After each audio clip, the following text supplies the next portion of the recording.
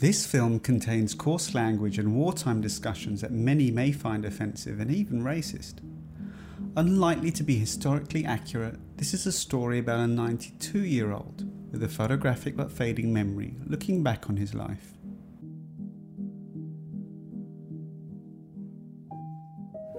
Something made me remember these, what we call Smoky Joes. When we'd, single guys at the airfield, maybe the officers, we'd get off to a deserted hut somewhere,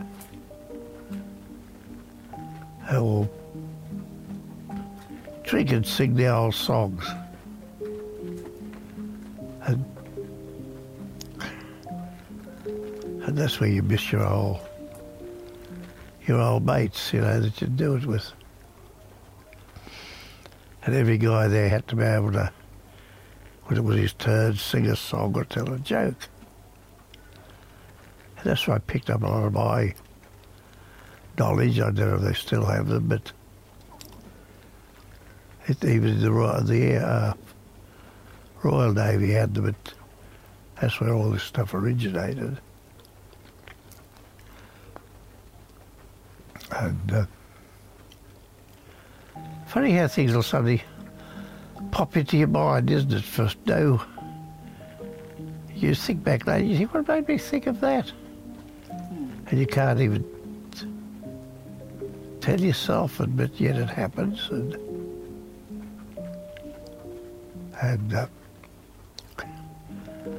if it was your turn,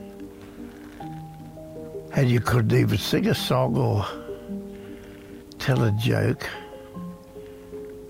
then there was a fine, and you either had to drink a bottle of beer standing on your head or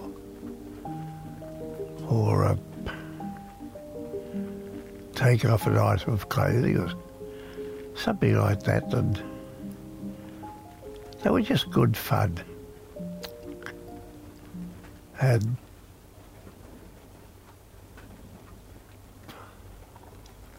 me and my old mate Keith Potts. Ah, dear old Keithy.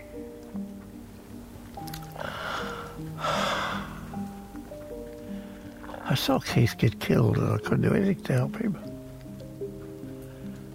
And the wretched part was he took the aircraft that I should have had. And, but I miss old Keithy Potts. Things we were going to do, him, three of us, him and me and Jim Ferguson. Jim died last year. So I've got a single old mate left. And yet I was the one who was most likely to have gone first, and yet it's when you get left, it's nothing that you don't die. I don't want to die. But on your own, you got nothing to do. And it wasn't. That's why when you came along, it was.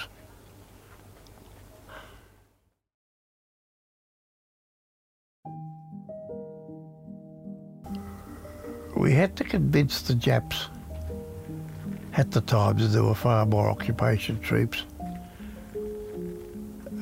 than in fact there were. And we in the Navy, we had to busy into the little Jap fishing ports, and about 40 of us would go ashore and then back on the to be seen sort of thing. And we had them convinced that there were at least 40 destroyers and other of that ilk of ship could quickly come if there was insurrections anywhere. And in fact, there was just three of us.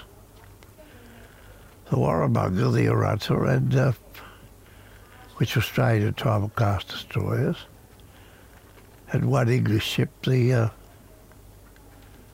Bigby Bay, which was a river class frigate, like our Shoalhaven and whatever the other ones were then, but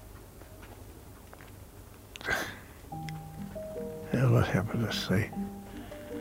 And then we'd rip into a Jap, an American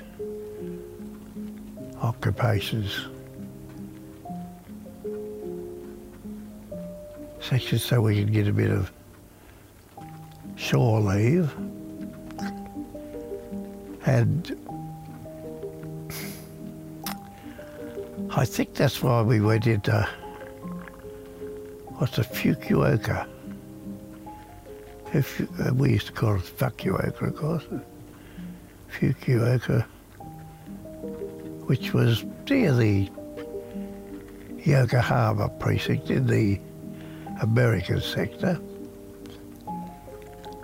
And we go, we always had to stay in groups, I think about 10. And we'd nominate which group we were going to be in. A strong enough group that if there was a Jap uprising, you had a chance to fight your way back to the ship and that. But we came up against more problems from the Americans than the Japs. And many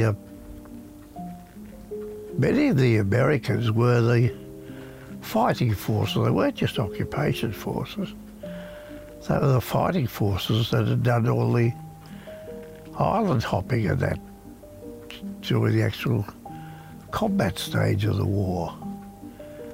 And then the Yanks, I can't remember why now, they left them there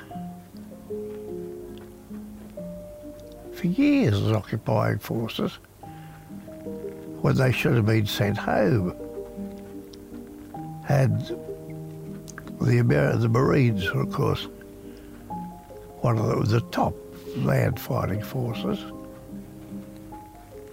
And we got on well with the Marines. As the name implies, they can be like Army or Navy.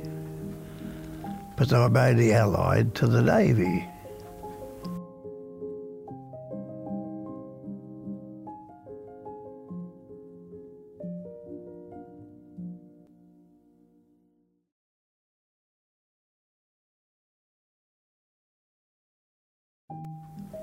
Just before the war, the Japs had invented this business of having a moving roof on a building. And they could, with their widening gear, or open the roof of a building.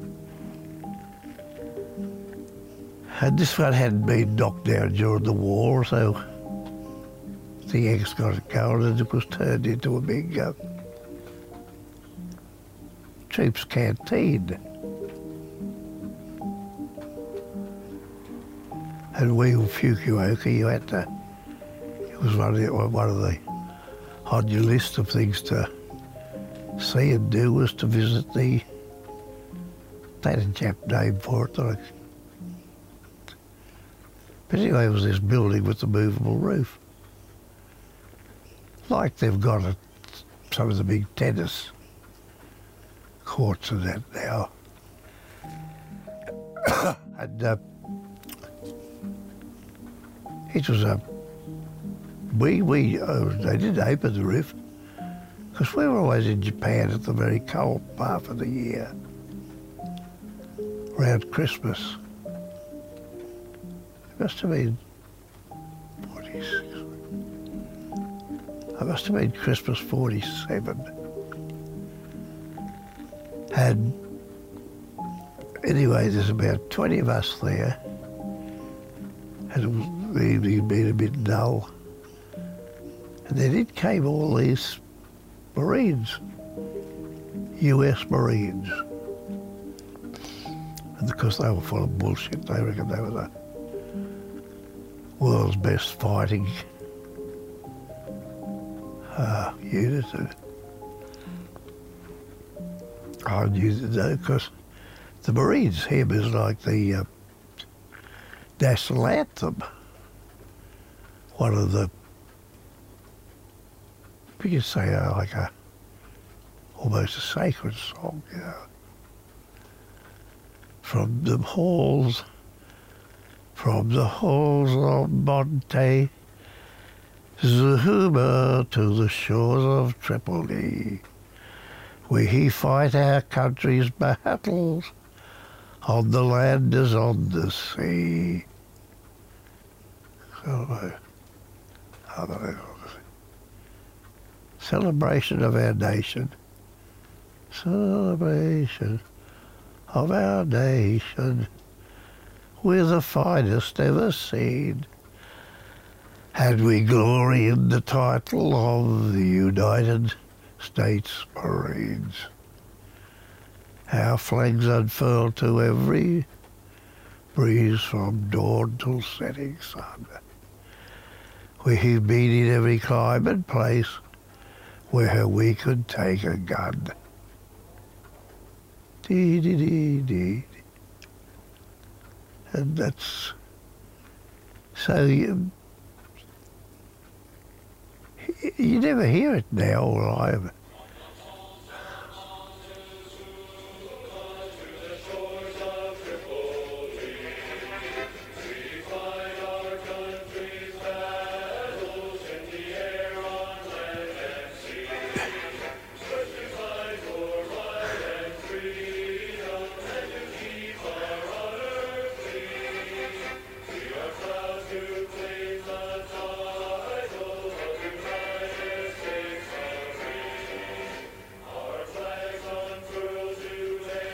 We breeze from north to south.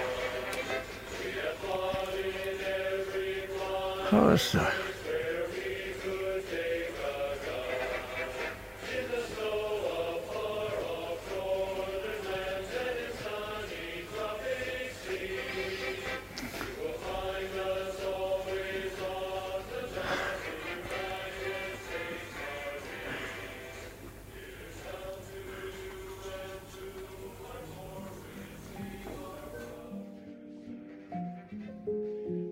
Yeah, well, you used to hear it.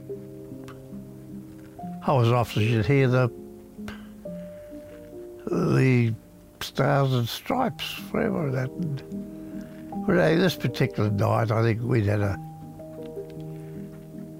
been there a while when all these Yank Marines stormed in, and I used to know all my fame was knowing all these songs. Somebody dared me, I suppose. I stood up on a table and sang our version of it.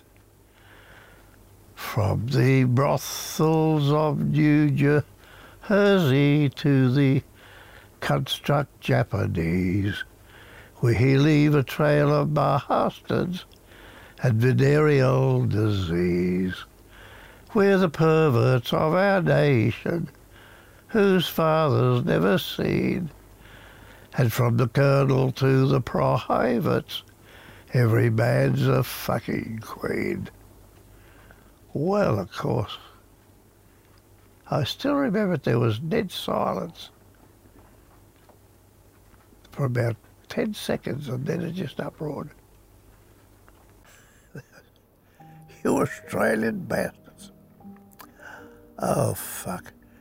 And of course the dangerous part was then the American patrols had come tearing in, and they were all armed with Tommy guns. And the cunts would start shooting, so we'd all dived under the table then. And somebody yelled, "You bloody Aussies, get out quick." But anyway, we got caught. We had to find our way out. And the funny part was we could... I'm not maligning them or anything, but they couldn't fight as well as they could sing. But we had a good old stoush. Our biggest problem was, and there's then the MPs, the Yankee military police would come flying in, but they always had some machine guns, the old Tommy guns. And that's what, if they opened fire on you, and they'd open fire on their own blokes. And that was the danger of getting them caught by the MPs. But we just wanted to stay a punch up between us and the Yanks, and we got on, and they became a bigger threat to us. We fought more battles with the Yanks than we did with the fucking Japs. I'll never forget that. It comes back now, and I can...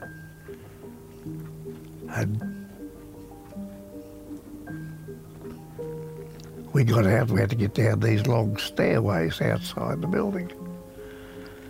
And they were so cold, and there was ice on them, and a couple of the guys got hurt getting down, and we got them back to ship, and then, of course, the ship always was ready to put to sea in case of any threats, so we just put to sea till it all blew over, and of course. From the brothels of New Jersey to the construct Japanese, we leave a trail of bastards and venereal disease. We're the perverts of our nation, whose fathers never seen, and from the colonel to the private, every man's a fucking queen. You can watch the videos or listen to the next 2 episodes of the Candid Memoirs of Seaman Burney, as they've already been released on Apple, Podbean, Podcast Addict, as well as at our website, 100actsofkindness.org/Burney. They've also been released on Google, Spotify and Stitcher. However, at the time of publishing, these 3 don't support video, only the audio podcasts.